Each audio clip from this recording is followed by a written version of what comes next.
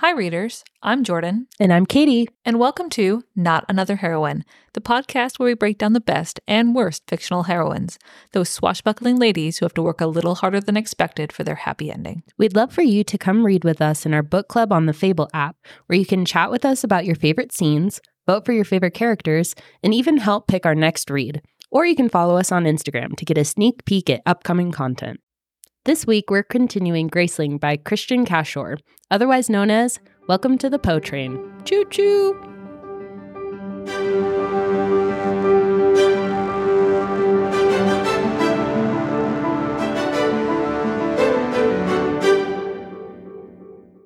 And we are back for Graceling Part 2.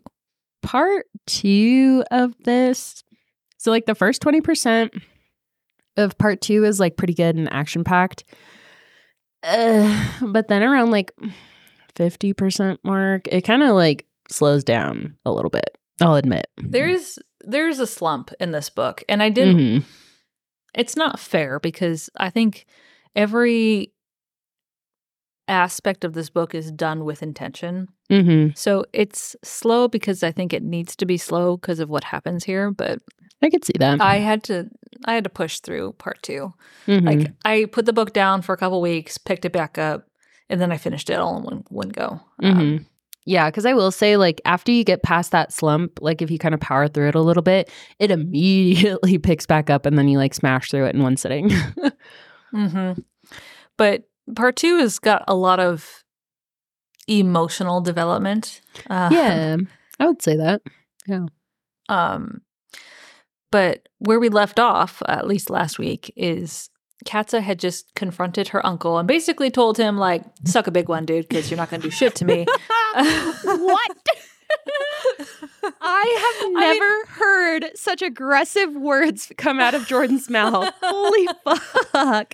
That's normally my, I'm the aggressive, ridiculous one, and you're the very, poised and collected Victorian lady. And you're just suck a big one. You just called me a Victorian lady. Oh Is it because I have doilies, Katie?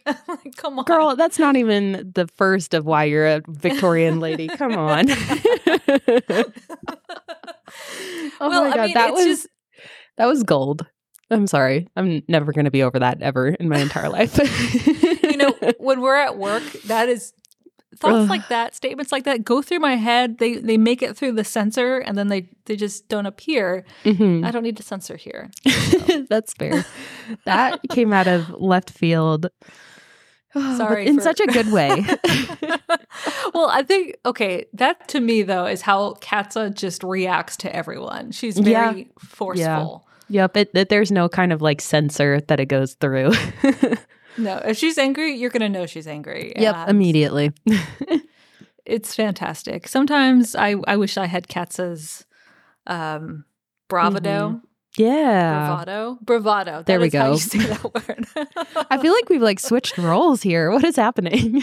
I'm going to shut up. No, I can't shut up because I have the notes. Okay. Yep. All right. She confronted her uncle politely, and girl. Actually, mostly politely. Yeah, I mean, for Katza, that was very controlled. Yeah. So it's time for her to leave. She kind of needs to skedaddle out of the castle. Mm-hmm. And Poe is also going to leave with her. They're kind of at a rocky point in their friendship because she's still mad at him for the whole mind reading thing. And also, very much like Mel from Crown Jewel, she is not willing to admit any sense of attraction or romantic feelings whatsoever towards him. They don't exist for her. It's not part of her world.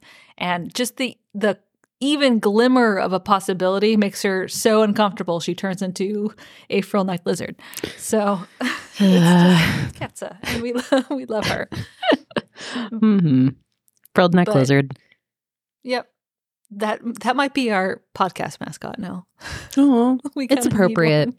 We love heroines that are frilled neck lizards when put under any kind of romantic spotlight. It's not that we can relate to that at all. No, not at all. No.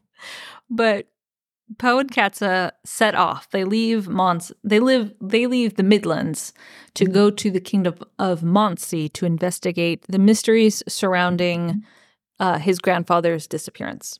Mm-hmm. And they've also have been hearing these rumors about King Lek. Mm-hmm. And King Lek is the king of Monsey, and he is married to Poe's aunt. So, yeah, and all of these are good things, though. Like, King Lek is this kind, wonderful man who is an orphan, and the old king and queen of Monsey took him in when he was a child and left their kingdom to him because he was such a wonderful kid. He's got one eye. He wears a blindfold, what's a half blindfold? An eye patch. Yeah. Eye patch. Oh, my God. What's a half blindfold? That was the quote. Half blindfold. It's the frilled neck lizard of this episode. It sure is. Yeah, so King Lek is this good dude. He's friendly to kids and animals. Everyone loves him. There's nothing but good things about him all over the world. Mm-hmm. But there's still this odd, vague tie to Poe's grandfather's disappearance. So Poe and Katza set off, and then they're traveling. Katza's like, "Why are you so slow?" Poe's like, "Be nice to the horses." I will say though, so like Poe investigated all of the other kingdoms, and he kind of like was like, okay, none of these guys have legitimate reason to kidnap my grandpa. All of them have been like, if not proven innocent, then proven like probably innocent. And like, as much as it doesn't make sense, like we should just see what this Prince Lek guy has got going on. And I think in this part too, Katz is like, what? Why? He's like such a great guy. And like, he takes care of all of these like animals and little kids that have been hurt. And Poe kind of has this moment and he's like, why are there so many hurt children and animals that need to be taken care of? And like, they kind of have this like dramatic pause moment of like, what the fuck? Like, that's not really normal that he would have the opportunity to help all of these like innocent creatures and children. Children are creatures, I will say. That's fair. And the weird aspect of that like interaction too is that Katza can't help but defend King Lek. Like, all she can say is good things about him. And Poe is like, excuse me? Have you ever even like met this guy? And she's like, well, so no, but Poe's immediately suspicious. And Katza's like, why are you suspicious? Like, everything seems kind of good here. So they're traveling. They stop at an inn to gather more information, and they make it known that they are willing to pay for any info leading to Poe's grandfather. And this group of 6 or 7 merchants show up and like, hey, like, we have some info. Like, what are you going to give us for it? So that was kind of like that was a weird scene to me because it didn't seem entirely necessary. Like, it was kind of filler. I don't know if it struck you the same way. I think because the whole King Lek thing is super subtle. Like, while we're doing the podcast, it's probably not going to sound as subtle as it is in the book. Because it kind of sounds like he's like just a good guy, and like there's maybe something a little bit unsettling about the whole thing, but you can't really put your finger on it. And I think this scene kind of like is another way that she can kind of hint to the reader that like, hey, like maybe not everything is right. Because like Katza, even now, like that she's been a little bit of aware of it, she kind of catches on that like all of these merchants are like aggressive about it not being King Lek, because they all say they're like, oh yeah, I think it's like some king in the south. Like, you know, you should go talk to him. And Poe recognizes that this guy how did it describe that he like knows he's lying, but he also knows that he like 100% believes that like King Lek is innocent. And so it's this weird like Poe is confused about how you can feel these two things at once, but he like knows something like super shady is going on. So it's like the little like breadcrumb scene. That's right. I do remember Poe being the one to like sit back and evaluate and kind of pick up on all these very minute details. Yeah. So after, you know, these merchants try and like take advantage of them, they basically be like, hey, look at us. We're graced. Do you really want to mess with us? You're not getting paid. Like, yeah. This is one of the first scenes too that we see Poe and Katza like work as a team to just like fuck shit up. And I love it. It's like this equal competence, like they're just two badasses and they're on one team. Like nobody stands a chance. I love that Katza is more of the brute force in the relationship, and Poe is the more thoughtful, investigative one. Yes, It's absolutely. very much a role reversal kind of thing. But it's done so well. Like it doesn't feel like a forced role reversal. It feels like a very natural, like within their characters, but it's like believable and fun. I don't know. I love it. So after this interaction, Poe and Katza begin to suspect that King Lek might be graced with some sort of power of influence kind of thing. Yeah. And they can't quite articulate what it is because it's weird, right? Like they've never encountered a power like that where everyone they encounter says nothing but good things about King Lek. So how can a power like that, a grace, be so widespread? And Poe being immune seems strange. So they're collecting these rumors, and then they as they're traveling, Katza starts to become increasingly aware of her own feelings towards Poe. And I loved this moment. I think I took a picture of this scene when I was reading it. Oh, really? And yeah, let me pull it up because I remember putting the book down thinking, oh my God, this is so very relatable because I was about to say that. Because like in your notes, you literally said she's becoming super resentful and frustrated with him. And like, girl, I have felt that so many times where you're like weirdly attracted to someone and you're like mad at them for it. And it's like that's misplaced. Like they can't do anything about your attraction to them. But like, you're also like, why are you so hot? Exactly. Okay. So this is around page 228. So I have the hardcover of this book. And so Katza's just resentful and frustrated with Poe. Like she cannot reconcile in her mind ever belonging to another person the way she belonged to like King Randa. And she's thinking of Poe now in this, like in a romantic sense, like I'm attracted to him, like I have feelings for him, and that must mean I have to marry him. Like there's no difference in her mind. Like, romance, love, all of that must mean marriage. That's the only thing she knows. And she has stated flatly before, I am never getting married because she views it as a like bondage, as like never being her own self. And she has lived that way, lived not like that under King Randa for so long. She can't ever do that. And this, so she's frustrated. And this line in here that I took a picture of is, Katza couldn't bear her own inanity. Inanity, I can't say that word. She drew herself into a shell of sullenness and chased away every thought that entered her mind.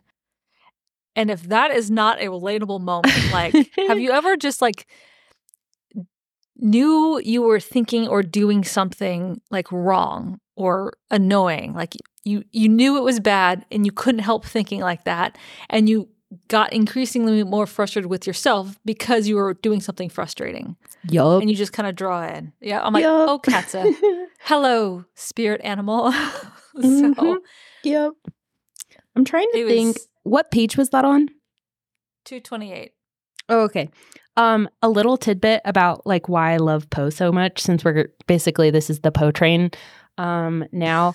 So this is page 181. Okay, we have it. Wait. This is called the Poe train.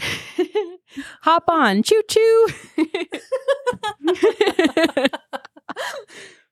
Oh my God. So they're basically having a conversation, and like it's kind of hinted in throughout the book that Katza has kind of this like innate crazy ability to like find animals and like light fires and like be able to like take care of herself crazily. And so they're, out in the woods, they're on this journey, and she's like talking about how she'll like go hunt an animal or whatever. And she's like kind of pauses and she's like, does it ever make you like feel weird or whatever that like I'm doing all this and like I'm going to protect you? And Poe I highlighted it and like put little hearts around it. So he says verbatim, true, but you're better than I am, Katza, and it doesn't humiliate me. He fed a branch to the fire. It humbles me, but it doesn't humiliate me. Girl, oh my God. This is exactly what a healthy relationship Yes. should be. Like, I don't care what gender you are. If you're a man or woman, like, this kind of acknowledgement of someone else's strength and being okay with it and realizing how you can work together for the better. It's so good.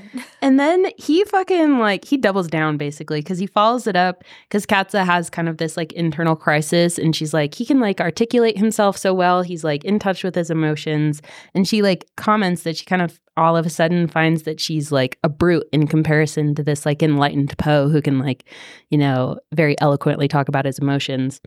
And obviously because Poe can kind of sort of read minds, he's like, Katza, please stop. And he's like, okay, tell me whose idea the council was. And she's like, okay, it was mine. And he's like, and who decided what missions the council carries out? And she's like, I have, I guess.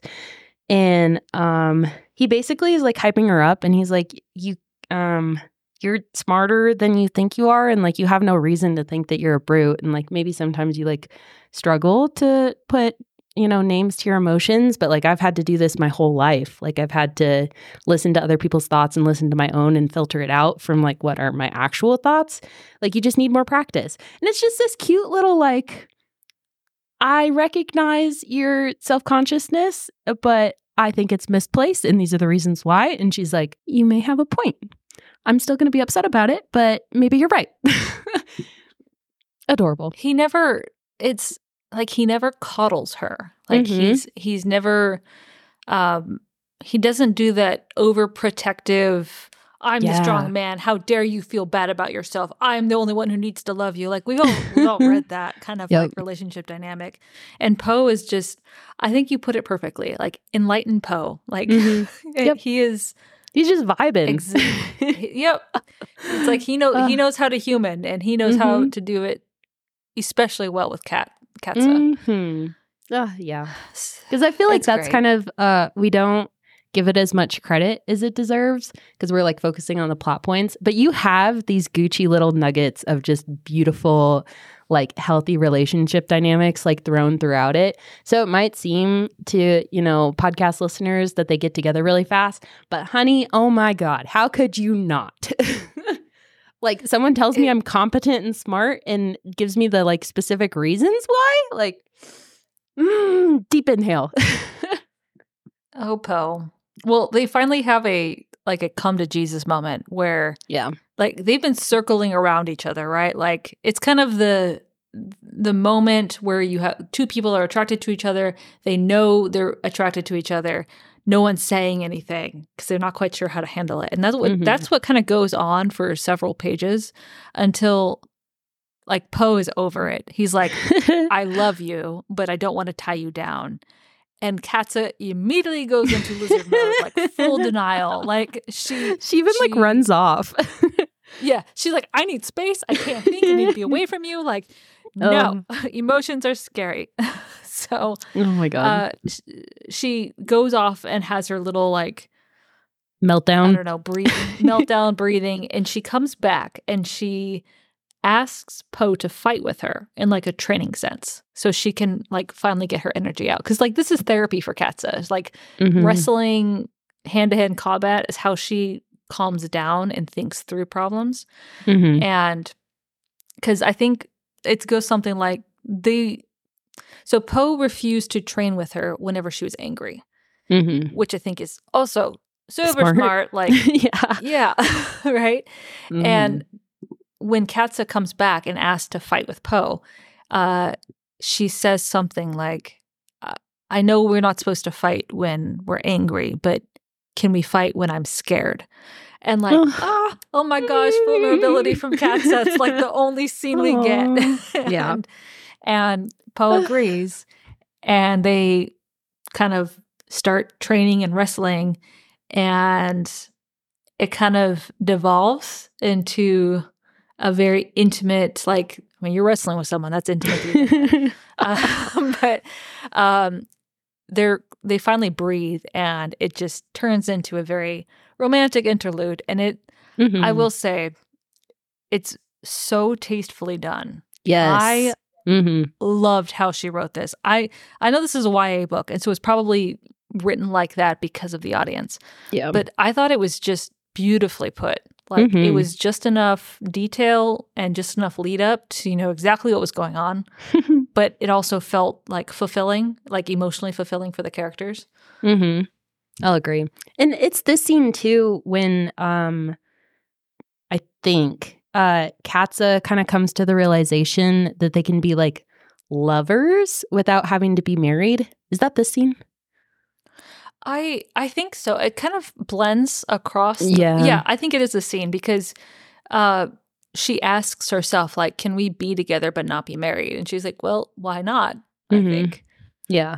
Because I love this idea. And I vividly remember being like, I don't know, like 16, 17, reading this book for the first time. And I love that idea too, that like, because I've always been kind of like marriage is a tax institution that like you just really do it for tax purposes or like money purposes. And it doesn't like necessarily mean something. And I get it means probably something in like religious sense. But I just love this idea that like you can be together with someone and like feel this depth of emotion, but you don't have to necessarily like put a specific title on it for the rest of the world, like their benefit. Like it's really just what you and the other person decide your relationship is. And I feel like that's a powerful thing for kids too. That is huge. I love how you just put that, because how often do you see that in like YA fantasy romance? Yeah. It's always like it's always Disney princess and Prince Charming like runs off happily ever after they get married. Like and this is, I think, the only book I've read in this genre where the heroine is staunchly against marriage, but not against a romantic relationship, and is thoughtful and committed the entire time. She just has very valid reasons for her choices. And showing young readers that that's okay. Like, you don't have to go like by the book every single time. Like, it doesn't work for everyone. It's phenomenal. And the fact, too, that Poe, like, respects her boundaries. Because I think in this scene, too, he's like, I don't need you to put a label on it. I don't need you to become my wife and be tied to me or whatever. Like, I'm just content, like, having you as, like, my partner. And, like, you know, whatever word you want to put on that. And it's just such a respectful, like, it's not pushing. It's not, you know, like, why won't you marry me? Like, is there, you know, something wrong? Or, like, we can't really be together if we're not, like, together in the very formal sense. He's like, whatever you'll give me, like, I'll take. Like, this is fine with me. It's like, respecting emotional boundaries? How healthy of them. It's so good. I just, we said there was a slump, and like, despite all, I love this part. It's not quick reading. Yeah. So, because it's all this like messy emotional stuff. And I feel like it kind of like echoes Katza's thoughts on it. Like, she's all messy during this part too, because she's like, what the fuck am I feeling? Yeah. These scenes, like, upon reflection, are so valuable. And that's why I think, despite the slower pacing of this section, you can't do it any differently. Not for the and do the characters justice. Yeah. So and agree. You kind of started down this a little bit already, but like another thing that becomes apparent. So this is like the emotional discovery journey, in addition to journeying to Monsi, is that like Katza makes this realization with Poe's help, of course. Like, I don't think any of her realizations come without Poe's help. Maybe not. She's not graced with fighting abilities. And this came out of left field for me when you were like, really? When you were like, she is not graced with what you think she is. And this was before I got to part 2. I'm like, what could it possibly be? And Poe asks her to compare herself to everyone around her. And she starts to realize that her ability is to not tire, to not feel hungry, to not feel pain, to like make fires when it's pouring down rain. It's centered on this ability to survive. I feel like this kind of, I got maybe like inklings of it, but even then, not really. So Katza has like 2 scenes, I think, in the like before this, where she's laying down to go to sleep and her like mind is racing like 1,000 miles a minute. Like, we've all experienced that. But then she tells herself, she's like, I need to go to sleep because I need to know, have like energy for tomorrow. And then her brain like turns off and she goes to sleep. And it's kind of like, I can't do that. Like, that's a very weird ability. And so it's like all of these like little teeny tidbits that when they come together in the scene, you're like, holy shit. Like I totally skipped past that. Like I just assumed that was like part of the story, but it's like she has some kind of ability more than just fighting. And like so cool on the author's part to put all of these little tidbits scattered throughout leading up, like way to just build the story and not spoon feed us everything. But it felt like an actual like realistic reveal. I will say that. Like it did come out of like left field, but until you start thinking about it, you're like, oh shit, like that kind of makes sense. But it's one of those that you like can't foresee, which is very rare. I feel like if you've read, you know, a couple dozen books in the genre, like you kind of start to figure out the formula. But then this, you're like, holy shit. But then it's like, okay, but that makes sense. Yeah, like it's perfect. It is so well done. But Poe and Katza, so they keep traveling and they're getting closer to Monsey. And as they get closer, right, they're talking about King Lek and trying to get a guess and understanding of what they think his grace might be. So Poe makes Katza promise to trust him and do whatever he tells her to do. And this is huge because Katza agrees to it, which is very demonstrative of how much she trusts Poe. And how like deep her feelings go for him. Because in part one, I couldn't see Katza ever agreeing to do that for anyone ever. So emotional growth, it can be achieved. So they're getting closer and closer to Monsey, and as they're going down this mountain, they break out into this open area, and this scene came out of like left field for me. It did to me too. Sudden. Yeah. So they just break through this tree line and they see a woman running towards them in absolute terror. And she's Leonid, so she looks like Poe, and she's chased by a squad of men on horseback. And the man in the lead is wearing an eye patch and shooting arrows at this woman. And Poe immediately recognizes her, partially probably because the woman is like sees him and has thoughts and feelings about him. And it's his aunt. So this is the Queen of Monsey. And before their eyes, the woman is shot in the back. And Poe immediately screams at Katza to shoot the man in the lead, the one with the eye patch. But before she can, this man, who happens to be King Lek, shouts out how bereaved he is that his wife was just accidentally killed. So Katza obviously drops her bow and arrow, and Poe loses his shit on her. Like this is the only scene in the book where you see Poe like furious, like. But I think it's like fury born out of fear, and like not that excuses, you know, being furious, but I think in this moment he is absolutely terrified for their fate, and he's like extremely worried about Katza because like he can see through, you know, whatever fucked up shit's happening right now, but Katza can't.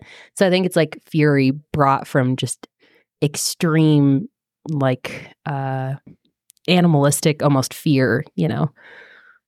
And Katza can't even, like, it's like her mind has clouded over. She's struggling to even think. And she just thinks that this poor man is grieving because his wife just died. And why is Poe like angry at me? And why is he shouting? And so like Poe puts these pieces together and he calms himself down enough to like get through to her to tell her, hey, like I need you to cover your ears. Remember when you told me you would trust me? So cover your ears, honey, and let's take a nice little jaunt back up the mountain into the forest.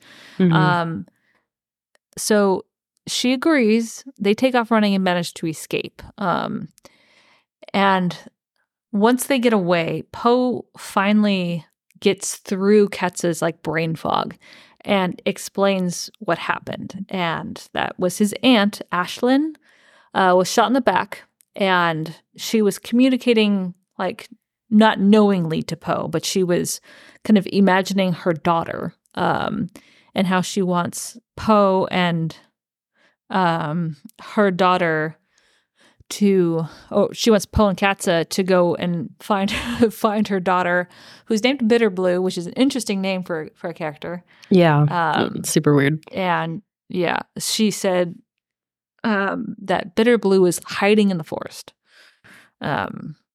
Not said. So this is kind of weird because Poe is just picking up on all of these images from his aunt. Like this is his passive grace. So Poe and Katza eventually find Bitterblue, and she's about 10 years old, and she's hiding in a tree log. But she won't let Poe anywhere near her. She's like huddled in this tree log, holding a dagger, and she's just deathly afraid. And Poe kind of gets the sense that she's specifically afraid of men. And so Katza comes over and is able to convince her to come out of the log by telling her that she'll show her how to kill a man with her dagger if she just comes out. It's just charming. It's such a Katza move. Like, you're scared? I'll show you how to kill people. And Bitterblue's like, I'm listening. Yep, exactly. So she comes out and they explain that they're friends of her mother and they need to escape. They need to get away from Monsey. And so all three of them start traveling together, and Bitterblue slowly starts to reveal details about her father and her childhood. Ugh. And it's just horrific. So putting it bluntly, King Lek is a sociopath, serial killer, child molester. Like it's very much kind of talked around. It's not ever kind of put out bluntly, but what Bitterblue describes is her father like disappearing with like young girls her age, and them coming back walking funny and with like cuts on their face. And it's just this. It's grotesque. So his grace is basically the ability to like gaslight people on like a national level. Oh my God. Yeah. I didn't even. I just put that together because His grace is gaslighting. Holy shit. Why didn't thank you. Yeah. It's even more kind of scary though, because so this is a YA book. And so you have this kind of like evil character whose ability is to gaslight, and he's like basically molesting children. I feel like it's a very important parallel in Bitterblue's like story. I think it's very important that like all these people might tell you that you're totally wrong about what you've experienced, and you even start to doubt yourself. But I think it's a very good parallel that if someone tells you like things are not right and like people shouldn't do that if they love you, that you should like believe yourself and like stay strong. So it took me third reading of this book to like pick up on that. But like what an important freaking theme for like young kids, young adults, like to go through this and be like, there are evil people who will gaslight the fuck out of you, but you have to like stay strong and like recognize evil when you see it. It's interesting that this was King Lek's power, and it's gaslighting on like a national level, because he says something to like a group of people, and those people repeat it. So whatever he puts out there, it's not just contained to people he directly speaks to. It's like it sticks with them, and the rumor, the lie itself exists, and it exists amongst everyone who talks about it. So it's huge. But it's interesting that the author used this as a device, like this was his grace, because like gaslighting as a I don't know what the word is, as a thing, like became a super internet, I don't know, viral thing. Remember? Everyone thought they were being like he's gaslighting me, she's gaslighting me. Like, do you even know what that means? Like, it kind of became overused without like a full comprehension of what it means to be to experience that. And this is honestly a perfect example of what it actually means. Yeah, and it's not like gaslighting doesn't happen if it's not on this scale, but I think the like emotions behind gaslighting in this, or like, you know, King Lek's ability, is that it makes even you doubt like what you had been through. And then hearing other people, tell you that same lie, it like almost like exponentially gains power of like, okay, all of these people are telling me that this is how it is. And like, even I think this is how it is. Like, it has to be true. But even though there's that little teeny voice in your head that's like, wait a second, like this guy abused me, but it's like everyone's saying he's a good guy. And like, even I, like, he has to be a good guy. Like, why would I think otherwise? So it's that kind of gaslighting that it like completely warps your experience of reality. Yeah, it's wow. I have they just sneak this into into a YA novel. Like, let's talk about sociopathic gaslighting. Right, man, wild. Well, so King Lex's guards eventually catch up to them. Oh, God. But they already know what to expect. So like Katza knows if the power of King Lex rumors and his gaslighting is like, if these guards catch up to them and say, oh, King Lex is grieving his wife and his missing daughter, please give her back, Katz is going to say, oh, yes, of course, here she is. Mm-hmm. So they catch up to them and Katz is like, no, I'm not even going to give you a chance to open your mouth. And she kills everyone. All the guards that show up are dead.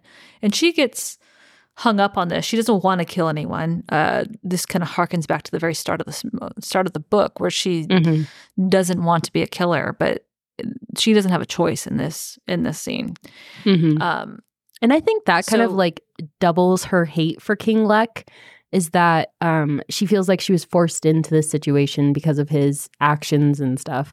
So I think that kind of like, not only did she hate King Lec for all the fucked up shit he's done to that, but him having to force her to do something she didn't want to do, or, let this little girl and herself get kidnapped by this fucking psychopath. Like that doubled her hate for King Lec. It's like, he's forcing me to be like this wild animal that I know I'm not. Mm-hmm. And she can't do anything about it. So she's quite helpless in the face of King Lec's power. Mm-hmm. But Poe is not. Poe is immune to it. And it's probably because if King Lec is directing, like he can sense the underlying thought of a person, right? Or emotion when it's directed at him. So he's clearly immune. Mm-hmm. So the three of them, Bitter Blue, Katza, and Poe, form a plan to sneak Poe back into Monsey to assassinate the king. And he sets off, and his plan fails. Oh, this scene is so, oh my God. Because you'd get like Bitter Blue's little like, tidbits of her background, and then this happens. Like, this fucking destroys your soul. Oh my God. Yeah. Katza and Bitter Blue are kind of huddled down waiting for Poe to come back. And he does come back. They see him from a distance. He's slumped over a horse. The horse is all like, he's full of arrows. The horse is full of arrows. He's nearly falling off. And then the horse starts to like stumble, and they both topple off the side of this cliff, like rolling like head over heels down until the horse and Poe fall into this lake. Mm-hmm. And Katza just loses her shit. She like sprints after him, dives into the lake, pulls him out, saves him, but he's in super bad shape. Mm-hmm. So it's important. Katza recognizes that as Poe and the horse are falling off the cliff, Poe hits the water face first with the horse behind him. She doesn't realize the significance of that until much later, but that's like distinctly, she kind of observes that. Mm-hmm. They managed to kind of like rescue him and bandage him up, and they all reluctantly agree that Katza and Bitter Blue need to get out of Monsey. They need to get Bitter Blue to Leonid for safety. And Poe cannot travel with them. He's too gravely injured. He can barely walk straight. His balance is very off. Mm-hmm. So they scout around to find a place where Poe can kind of hunker down and heal until Katza can come back for him. So they find this kind of abandoned cabin in the woods, and Poe is struggling, and Katza is panicking. She's like, I can't leave him, but I have to. So she kind of goes into I don't know, like homemaker mode. There's like a I think it's like grandmas when you're like sick or something, and then they're like, here, I made you this homemade soup. Here, I knitted you this like giant sweater, like you need to wrap up. And here, I also made you these like slippers that you need to put on your feet because you're going to be cold. It's like full like panic. Let me wrap you up in 75 layers. And at the end, he like can barely move. And he's like, Katza, this is enough. Yeah, that's pretty much what happens. Like she stocks like his food pile, his like firewood pile, all of that jazz. Mm-hmm. Like gets him a... No, go ahead. No, just gets him like a bow and arrow. And it's kind of like this panicked sense of urgency that she can't do enough to protect him. So she just never stops until finally Poe's like, you need to go like now. Yeah, that's what I was about to say. I feel like this is Katza because she hasn't quite gotten to the point that she can really like verbalize her emotions and her fear. And so I think this was like the manifestation of her showing how much she cares about Poe and how scared she is. She's like, let me like stock you up so you'll be kind of okay by yourself out here in the woods. Like she can't verbalize that fear and just tell him that she's scared for him. So she's like, let me just stockpile everything that you could possibly need. It's not enough. Like she knows like there's something off about Poe. Like but and she there's this like raw like fear energy throughout these scenes. Like you really feel like, I know when I reread it, I felt super just like on edge and like scared, and you feel that kind of like sense of urgency, like I need to like get through this right now because like there's someone after us and like we need to escape, but I'm worried and we can't just leave him behind. It's like this very like fraught, and I don't know if it's like the word choice or like sentence length or how, you know, Kristin Cashore like makes this work, but like you feel that like frantic terror while you're reading this. Mm-hmm. Oh God. I like it though because it's a hard decision that Katza has to make, but she has to do it for like the good of everyone. Like Bitter Blue needs to escape. Like she will be the true ruler of Muncie.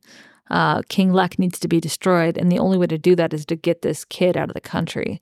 And we don't really do her justice, but you get a lot of dialogue and interaction with Bitter Blue, and she's a really interesting character. She's not a graced character. She's not a Graceling, but she has this kind of little sister vibe going on with Katza, and it's super cute. And you just want to know more about Bitter Blue. But she definitely gives off the vibe of there's like sometimes you meet kids that are like weirdly more mature than they probably should be at their age.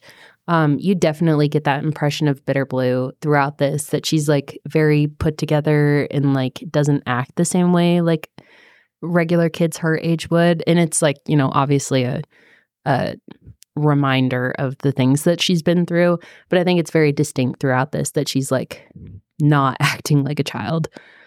No, not at all. But it's realistic. So she and Katza leave Poe behind, and they set off into the mountains. And Katza's like, we need to cross this mountain pass, and it's like the Everest of mountain passes. No one survives it. You can't do it on foot. It's always snowing. Like you'll get cold and die. Yeah. And that's what Bitter Blue tells her. Yeah, because they know if they pass at any other point that King Lek's men will find them. And they also have this like additional insurance policy that like they could tell everyone that, you know, Katza kidnapped Bitter Blue and they're trying to rescue her back, and everyone will believe that. So they had to find this like crazy path that like no one would think they were stupid enough to try.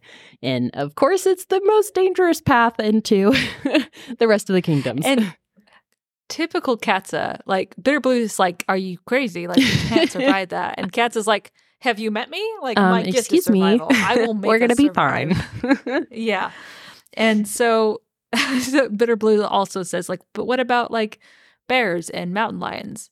And Katza's charming response is, they'll be sleeping. So oh my God. I love it. So like she wraps Bitter Blue up and they set off the mountains and she's carrying her most of the way. Yeah. And like you mentioned last week, a mountain lion attacks. And this is such a psychotic scene. It's just out of nowhere. Like they're hungry and they need food and more furs. And a mountain lion appears out of nowhere and Kat's like, okay, well, here's my shot. And she wrestles this mountain lion and kills it. Bare hands. I will say though, so this scene, I think I kind of only really caught it on the second read through. So Katz is out hunting and she's like, I think, so this whole scene is undercurrents of just this like fear for survival. Like Bitter Blue is like struggling. She's tired. Like they don't have enough food. They don't have enough things to like keep warm. It's like this intense like survival fear that like is just permeating this whole passage of like when they're going through the pass. And so Katz is like really frantic and she's like going out to hunt and she's like, I can't find anything. And all of a sudden she like feels like the hair on the back of her neck of this mountain lion like out in the bushes and it like jumps down on her and they like fight and she gets hurt, I think, for one of the first times that she's ever experienced.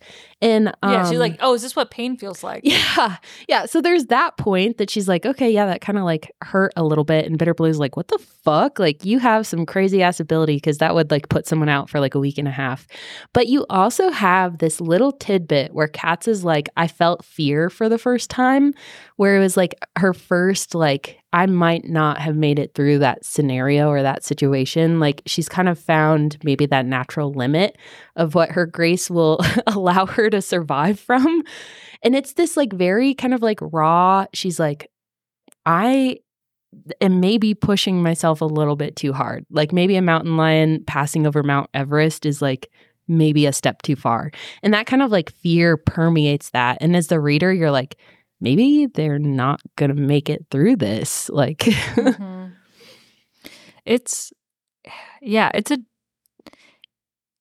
you definitely feel the level of cold and hunger that these characters are experiencing. Like, you're like, oh, I couldn't have survived that. No, not at all. It's dark, but they do survive. They make it over the pass. It's like not until they're looking down do they realize that they've made it. Like, oh, we're suddenly not climbing anymore. And yeah, they made it over this pass and Katz and Bitter Blue survived. And I think they have this moment at the very top where like right before that, Katza is on like the verge of giving up. She's like mumbling nonsense to Bitter Blue to keep them like both awake.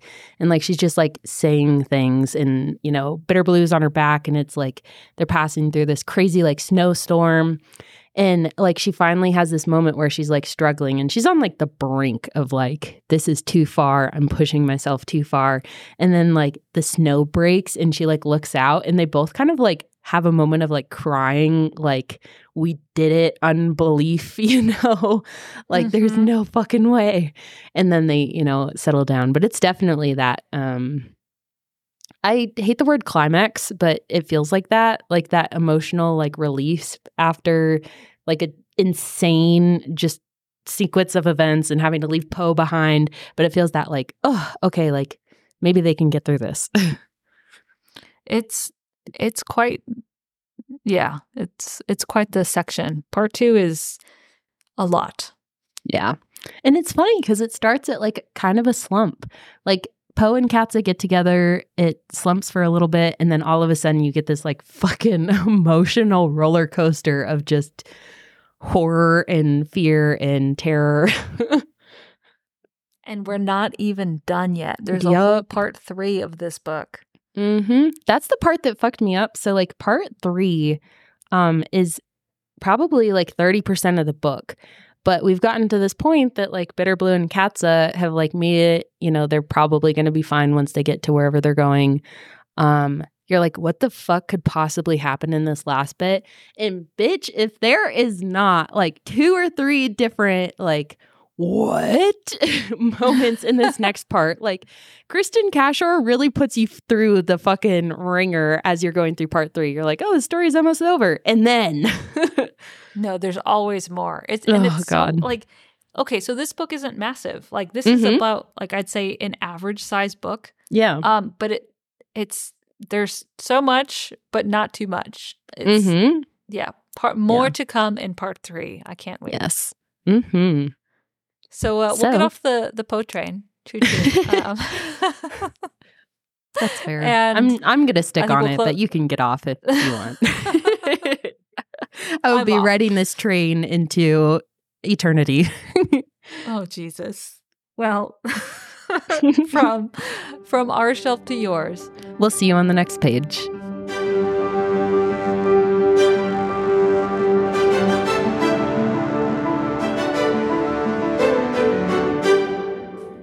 Hi, readers. If you'd like to help us pick our next book, send us a message on Instagram. Or if you'd like to just listen, we post new episodes every Monday on Spotify, Amazon, or Apple Music. Thanks for listening.